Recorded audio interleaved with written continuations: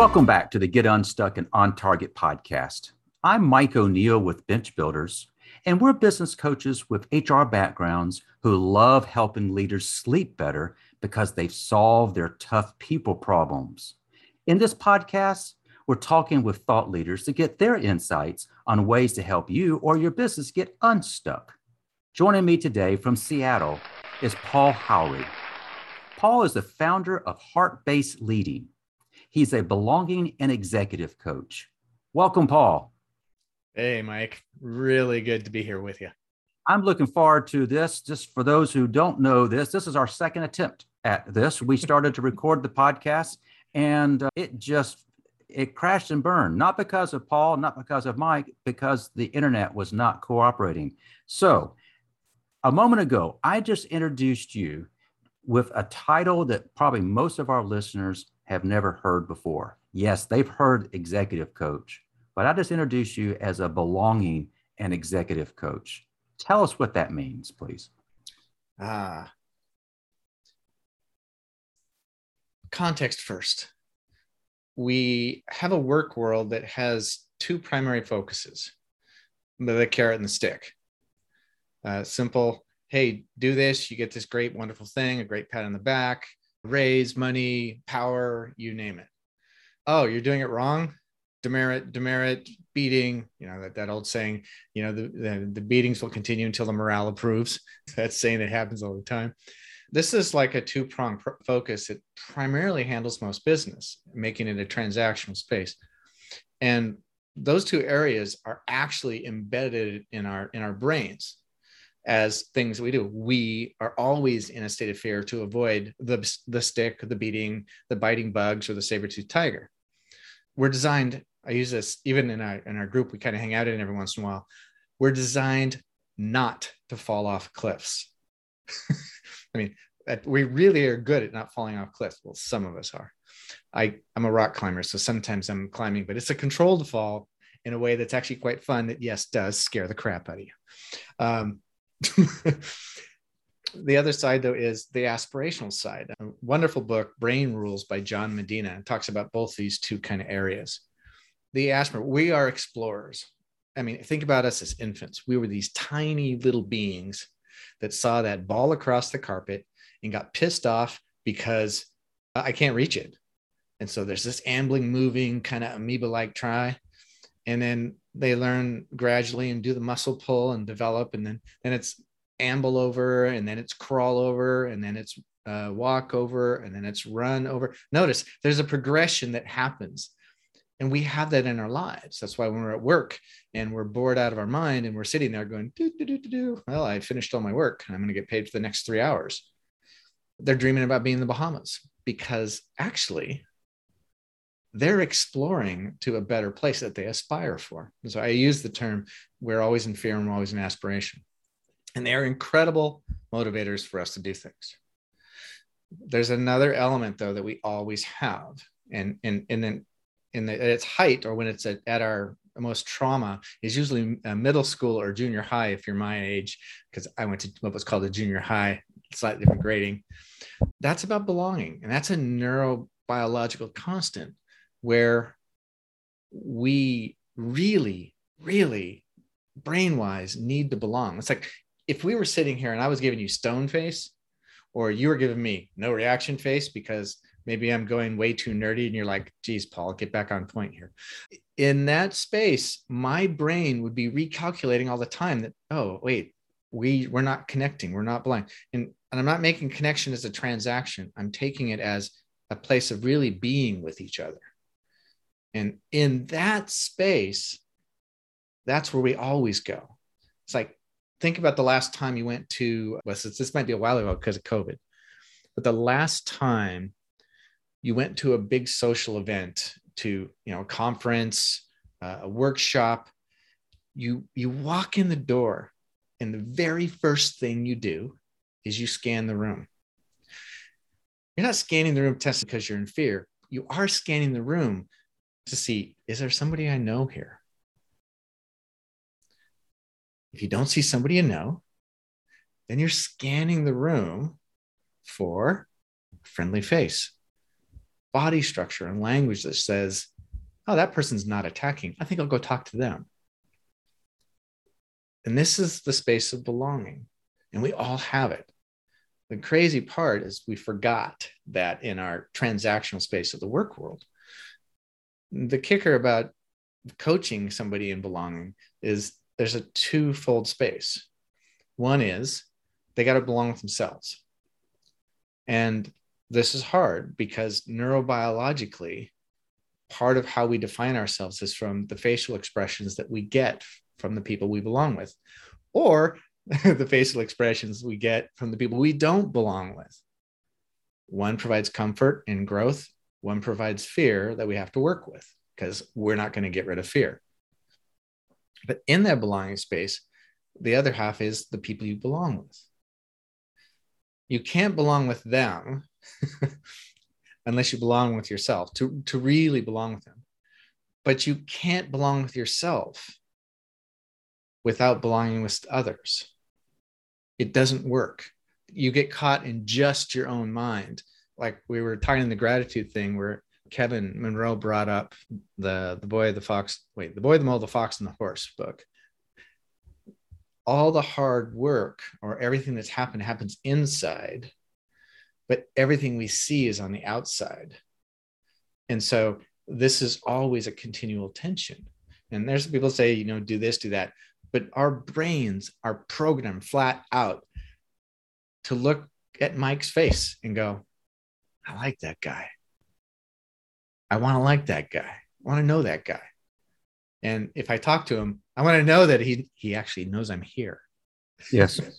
And so that's the belonging, which is getting people into that space where they're comfortable with themselves. And then they build a tribe around them that they actually belong, where they're not having to fit in. So in terms of what you and I are going to spend our time talking about, I would like to take what you just shared, and that was a great way to kind of set up our conversation.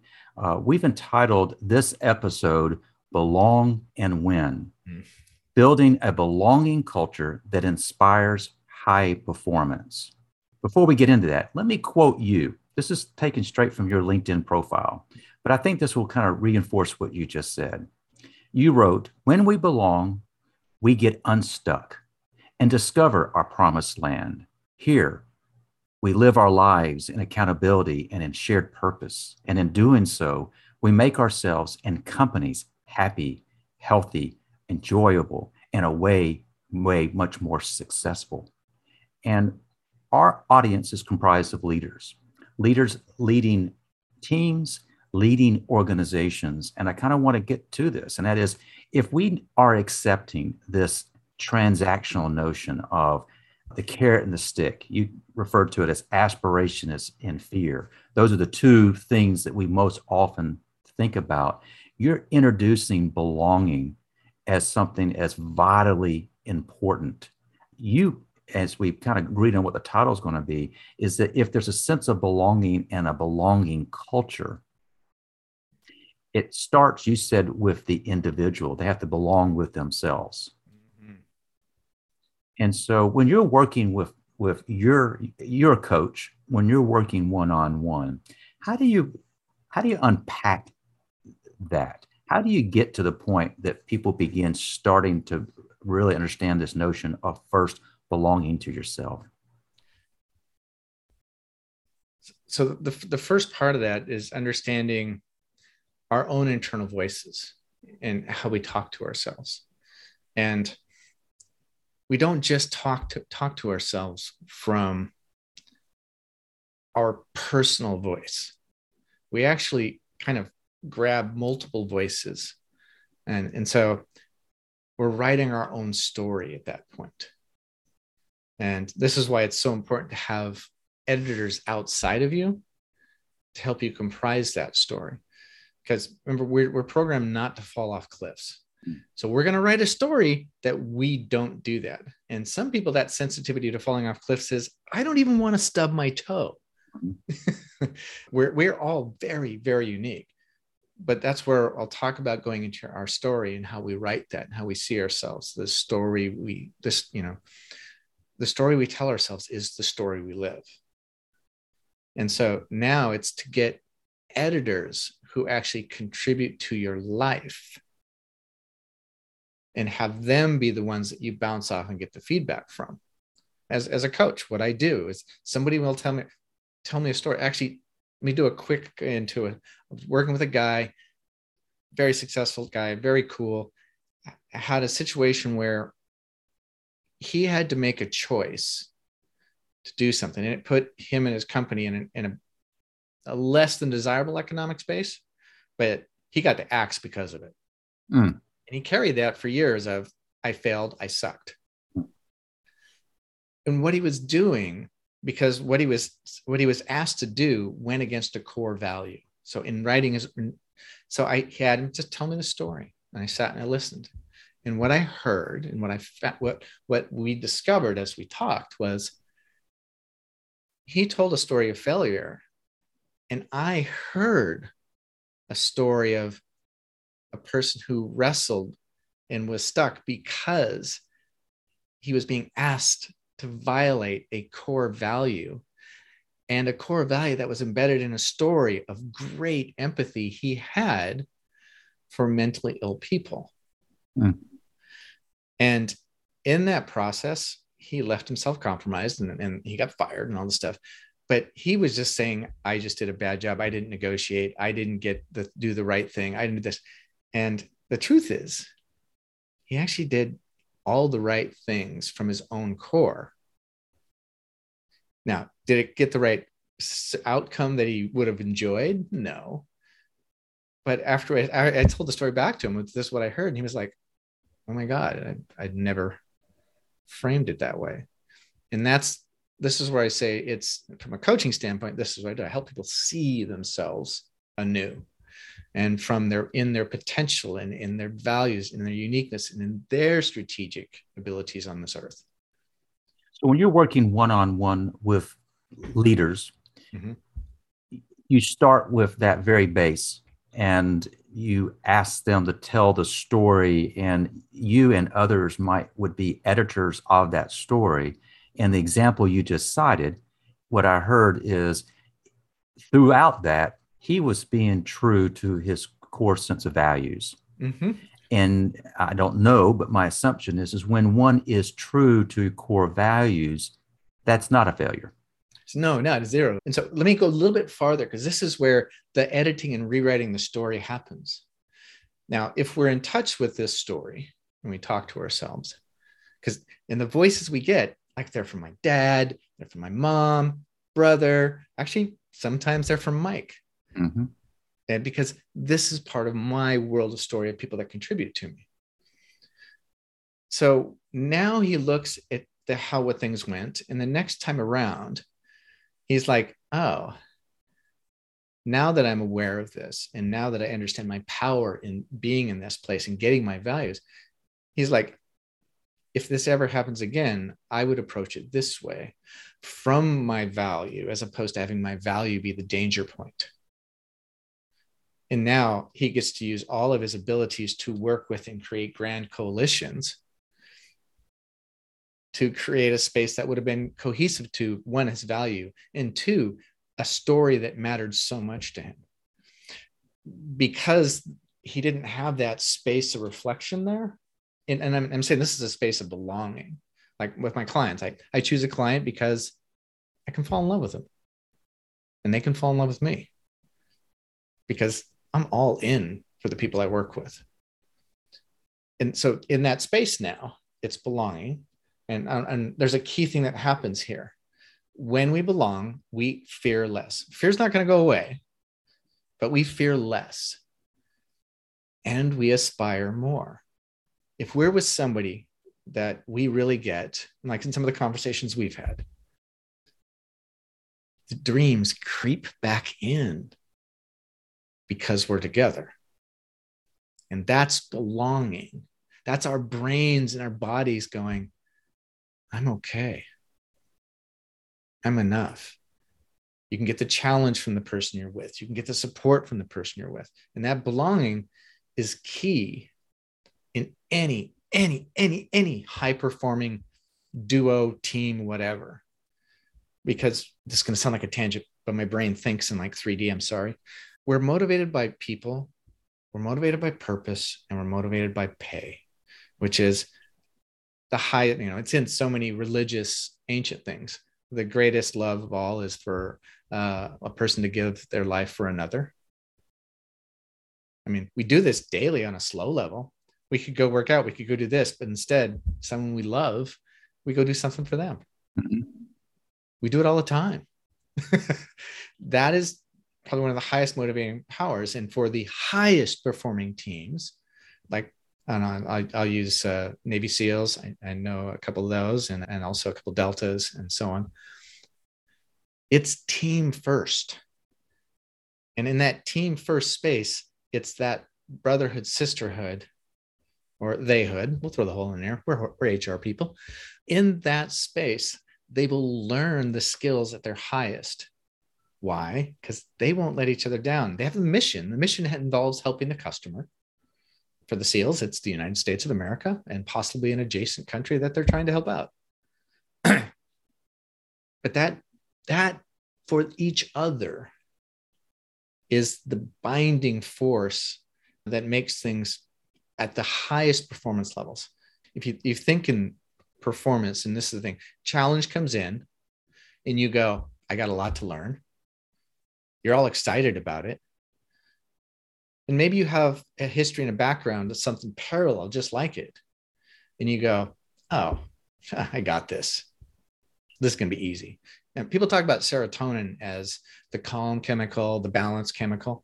It's also the confident chemical. It's I did this, this, and this. That's going to be a breeze. And then people are, you never done that before. I say, yeah, but it's like this. I get it. That confidence, that comes from being with people and doing. You have to do the practice, get the skills and the work. Yes. But what it really happens is when you do it for each other. And that space is a whole different world in performance. This is why Simone Biles, in how she got hit with her aunt's death, I think it was her aunt, and she backed out of the competition. She knew she was not going to perform well for the team. Oh, she was afraid of failing. I heard, it's like, you know what? No, she knew she wasn't in top game, and it was team first. She got recovery. Yeah, okay, I'm ready to come back in. On the extreme example for the SEALs in the Bin Laden raid, one of the helicopters crashed. The president of the United States and then top Navy SEAL command and say, you're going to do this no matter what. That is not what happened. It was ask them, boots on the ground, high performance. By the way, this is how high performance business follows also. Was, are you guys still a go? Do you believe you still can successfully do this? Their answer, as they thought about it, went over it, checked out the recon, was yes, we're good, we're a go. It was them team first. And in that comes oxytocin, which is the brotherly, sisterly love. This is that thing where, oh no, you're not gonna hurt my family. You're not gonna get in the way. This is the love and then the championing kind of chemical that comes into play. And when we get that, feeling, like I've actually picked up a massively huge dog that was going to attack my yellow lab, who was being perfectly cool and calm. And I threw it 15 feet. It was a very big, large attacking dog. And somebody said, what were you doing? I go, well, commonly called the mama bear syndrome. You don't hurt you're not going after my kid. So this is the core where real performance happens. The skills, yes, will come, but it's in the context of who you're doing it for. And that's the high thing. And that's belonging. That's all belonging. And when people get that, things change fast. So I don't want to oversimplify what you've just shared, but let me say back to what I've heard thus far. And that is, we've discussed that in most organizations, it stops at the carrot and the stick. And what you're saying is what really differentiates, what really does inspire high performance is a sense of belonging. I'm going to check one thing. I'm going to ask for a different word. It's just plain flat belonging.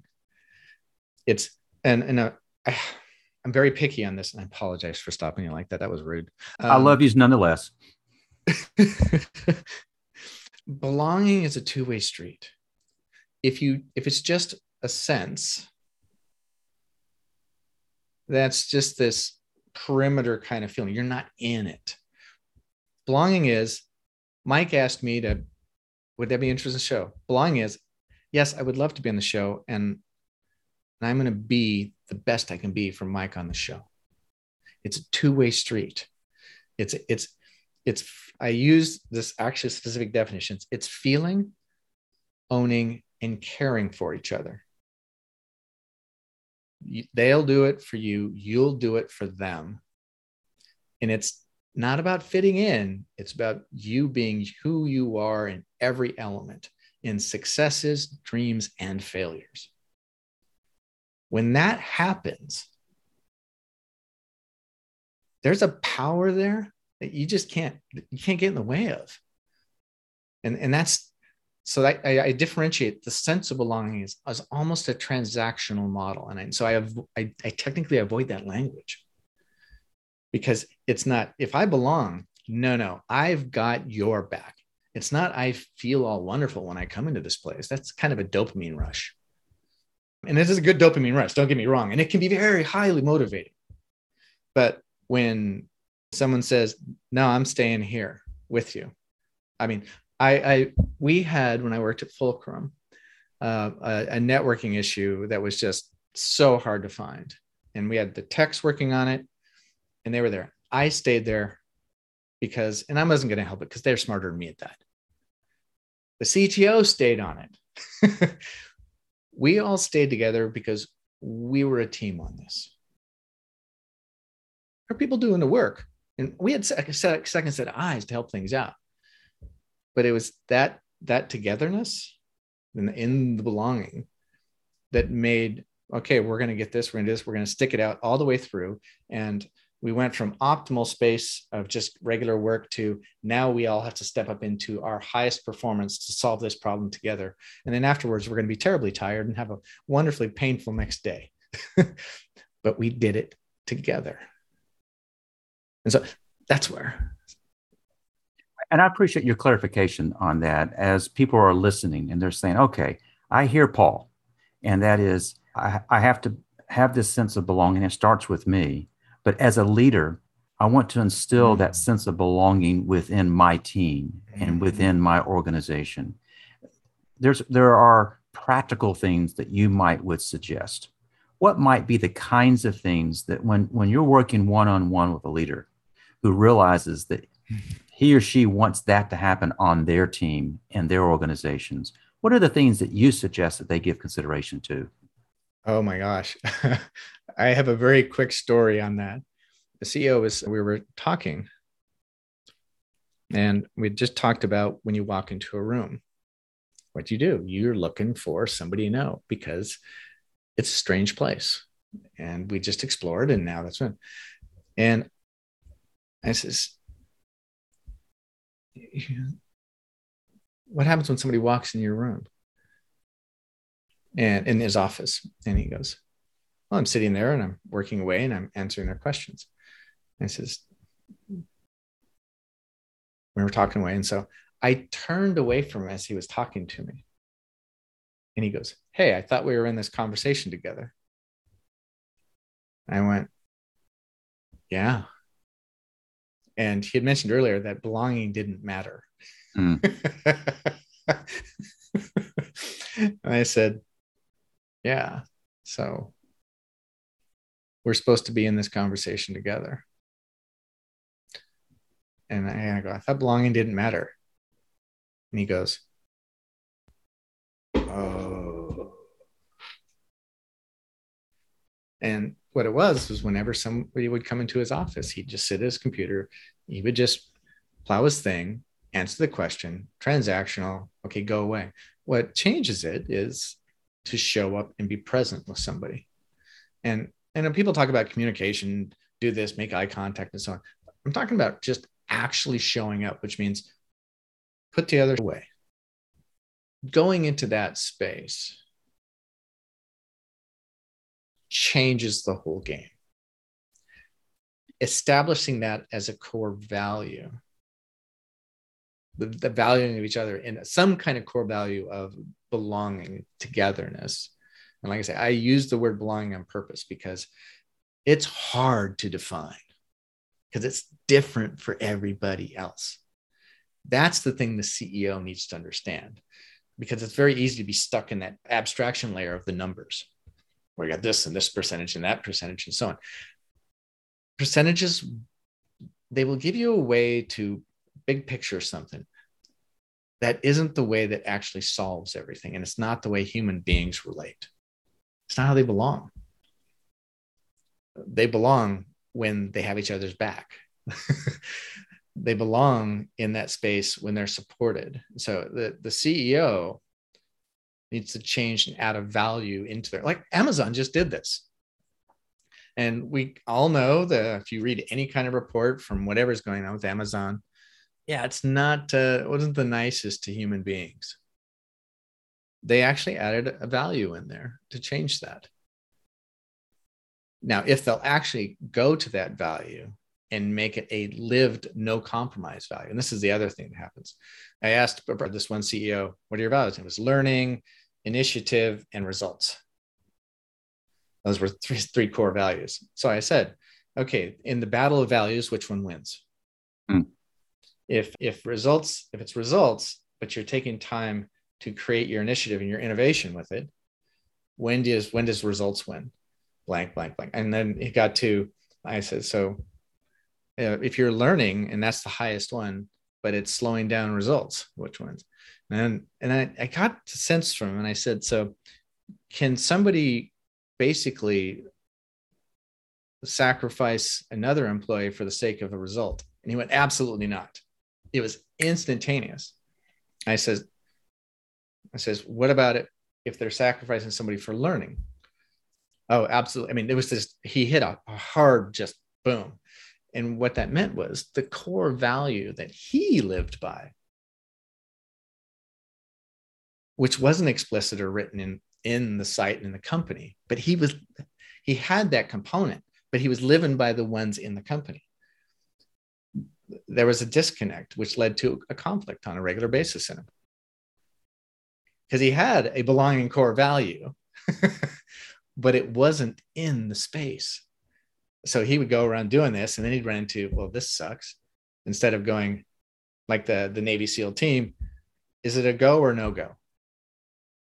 Okay, scale back. So let's scale the mission back so that we can get more accomplished in the company vision without killing ourselves or going into a suicide mission. Because I will say this, burnout, what we've been experiencing and are now, what's it called? The Great Resignation. Yes. Is really just nothing more than living a slow death. It's a slow suicide mission in the name of a company purpose. A belonging value from a senior executive, as putting that in a core, says, no, we're doing this so that we are, because, and everybody says, if you raise the waters, all the boats come up and whatever else. Living that means going to a tough place. The thing I will say, I wish that I had hired a coach when I was head of people and culture. I did hire like an HR mentor, but I do wish I had hired a coach where I could have battled these really hard people decisions and made sure I was in check with myself so that I could go forth and express it. And then because I'm there fully present in that lends to the conviction of somebody going, okay, I'm uncomfortable with this too. He's uncomfortable with this, but he is there in full conviction. So, and that could be a she in the business too. So let me clarify that really. And now you can go through it and make the tough decisions where there isn't a good win. It just sucks. And so that's part of the belonging space also. Paul, I knew that when we went down this path, that one of the constraints we have is just the length of our podcast doesn't give us a chance to get as deep as I would like. And what I would say to you is, in preparing for this podcast, I read a number of your incredibly well-written blogs, whereas you you kind of expand on this in a way that really was very helpful to me to understand. What I wanted to do in this podcast is, one, introduce our listeners and viewers to Paul. You made reference to this a couple, 3 times. Paul and I are in a community together that I don't know how long I've been part, I guess well over a year. It's over a year, yeah. And this community is literally worldwide in its breadth. But I've gotten to know Paul through this process, and I got to have an understanding of and appreciation for the depth of Paul, and particularly how he works one-on-one with his clients and how he works with his client companies. And I know this is almost like a teaser for what you could do for individuals and for organizations. As we kind of start to wrap up our time together, I want to do 2 things, if you don't mind. One, I'd like to ask, can you think of an example by which, and maybe you've already cited that and we can come back to it, an example by which either you or the organization that you were in got stuck? And what is it that got you unstuck? Gosh, there's a lot of examples. I'm going to shift to myself so that I don't reveal somebody, whoever, because I'm very conscious about revealing the work I do with my people.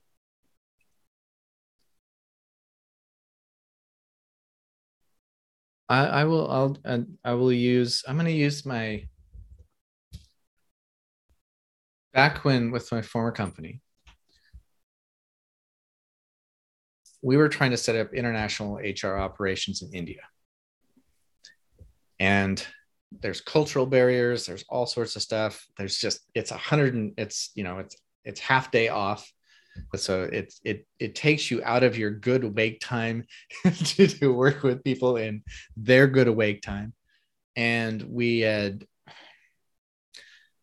tried to do things working with some partners, and I had wanted to just hire a dear person in the global HR group here in Seattle, Carol Olsby. She'd set up multiple companies, subsidiaries in India, and so on. And I was getting nowhere with the partner, quote unquote, support that was supposed to be coming. And I will say at least 3 weeks of trying to get things going by making these calls, I finally got to the point, because I was stuck. There was nothing was going to go forward. We needed to go forward. The company needed all the hiring that had to happen. The client had signed everything. It was Airtel India.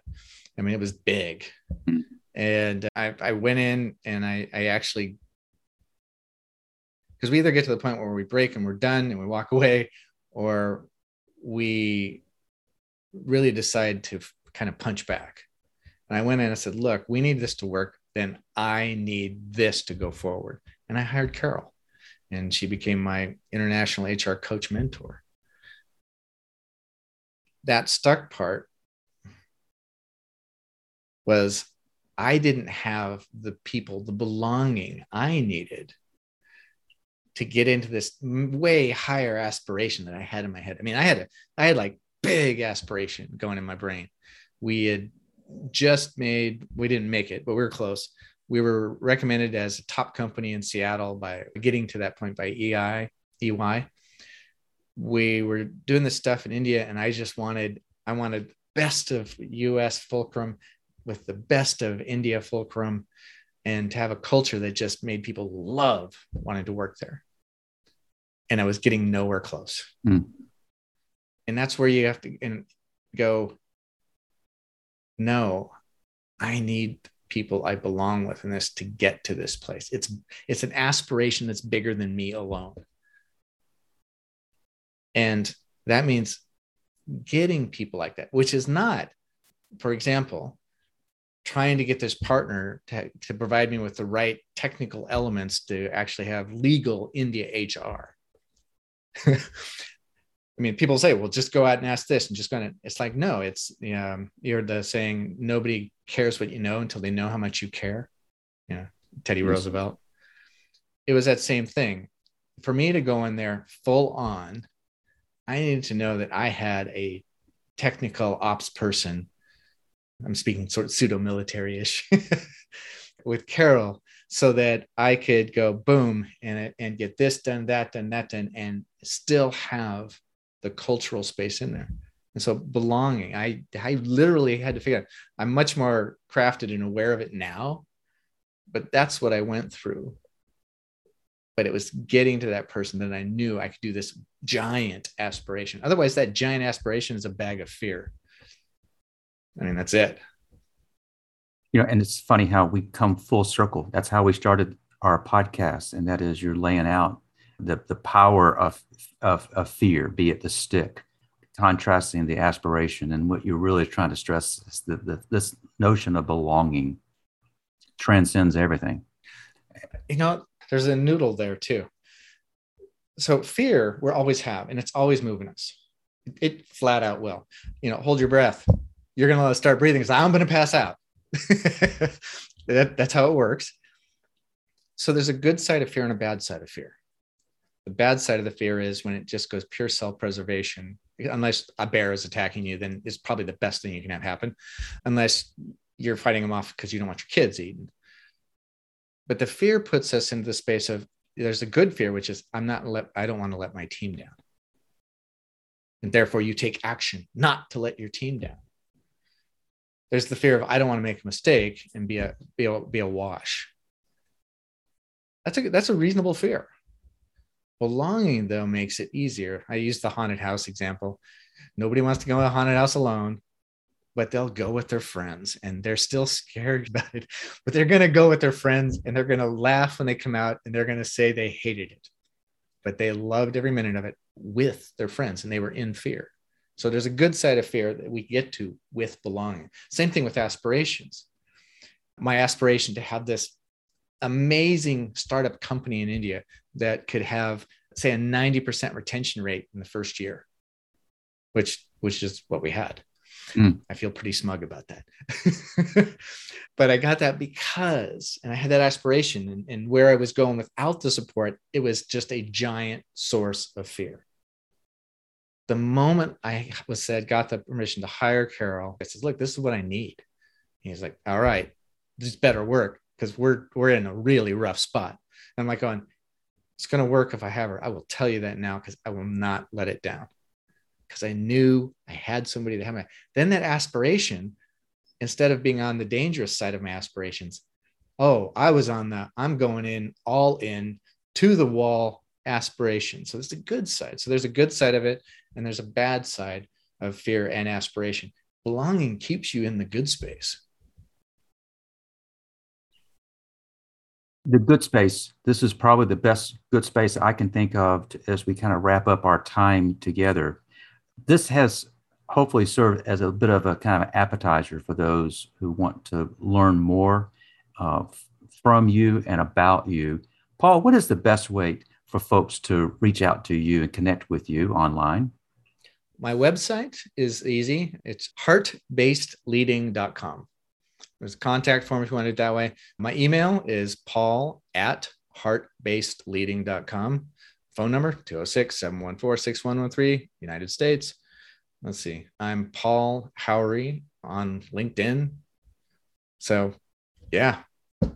We'll grab all of those and we'll include that to the best of our ability in the show notes. So if they want to reach out to Paul, we'll make it easy and multiple ways to do so. Paul, I was looking forward to our time together. It took 2 attempts to do so.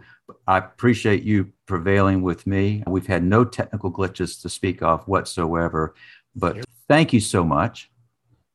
This has been wonderful. And if we really capture this, we held in belonging to meet the aspiration of making this happen while having the fear that technology would thwart us again.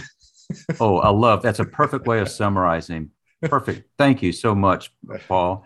I also want to thank our listeners for joining us for this episode of Get Unstuck and On Target. Every Thursday we upload the latest episode to all the major platforms. So if you haven't already, please subscribe.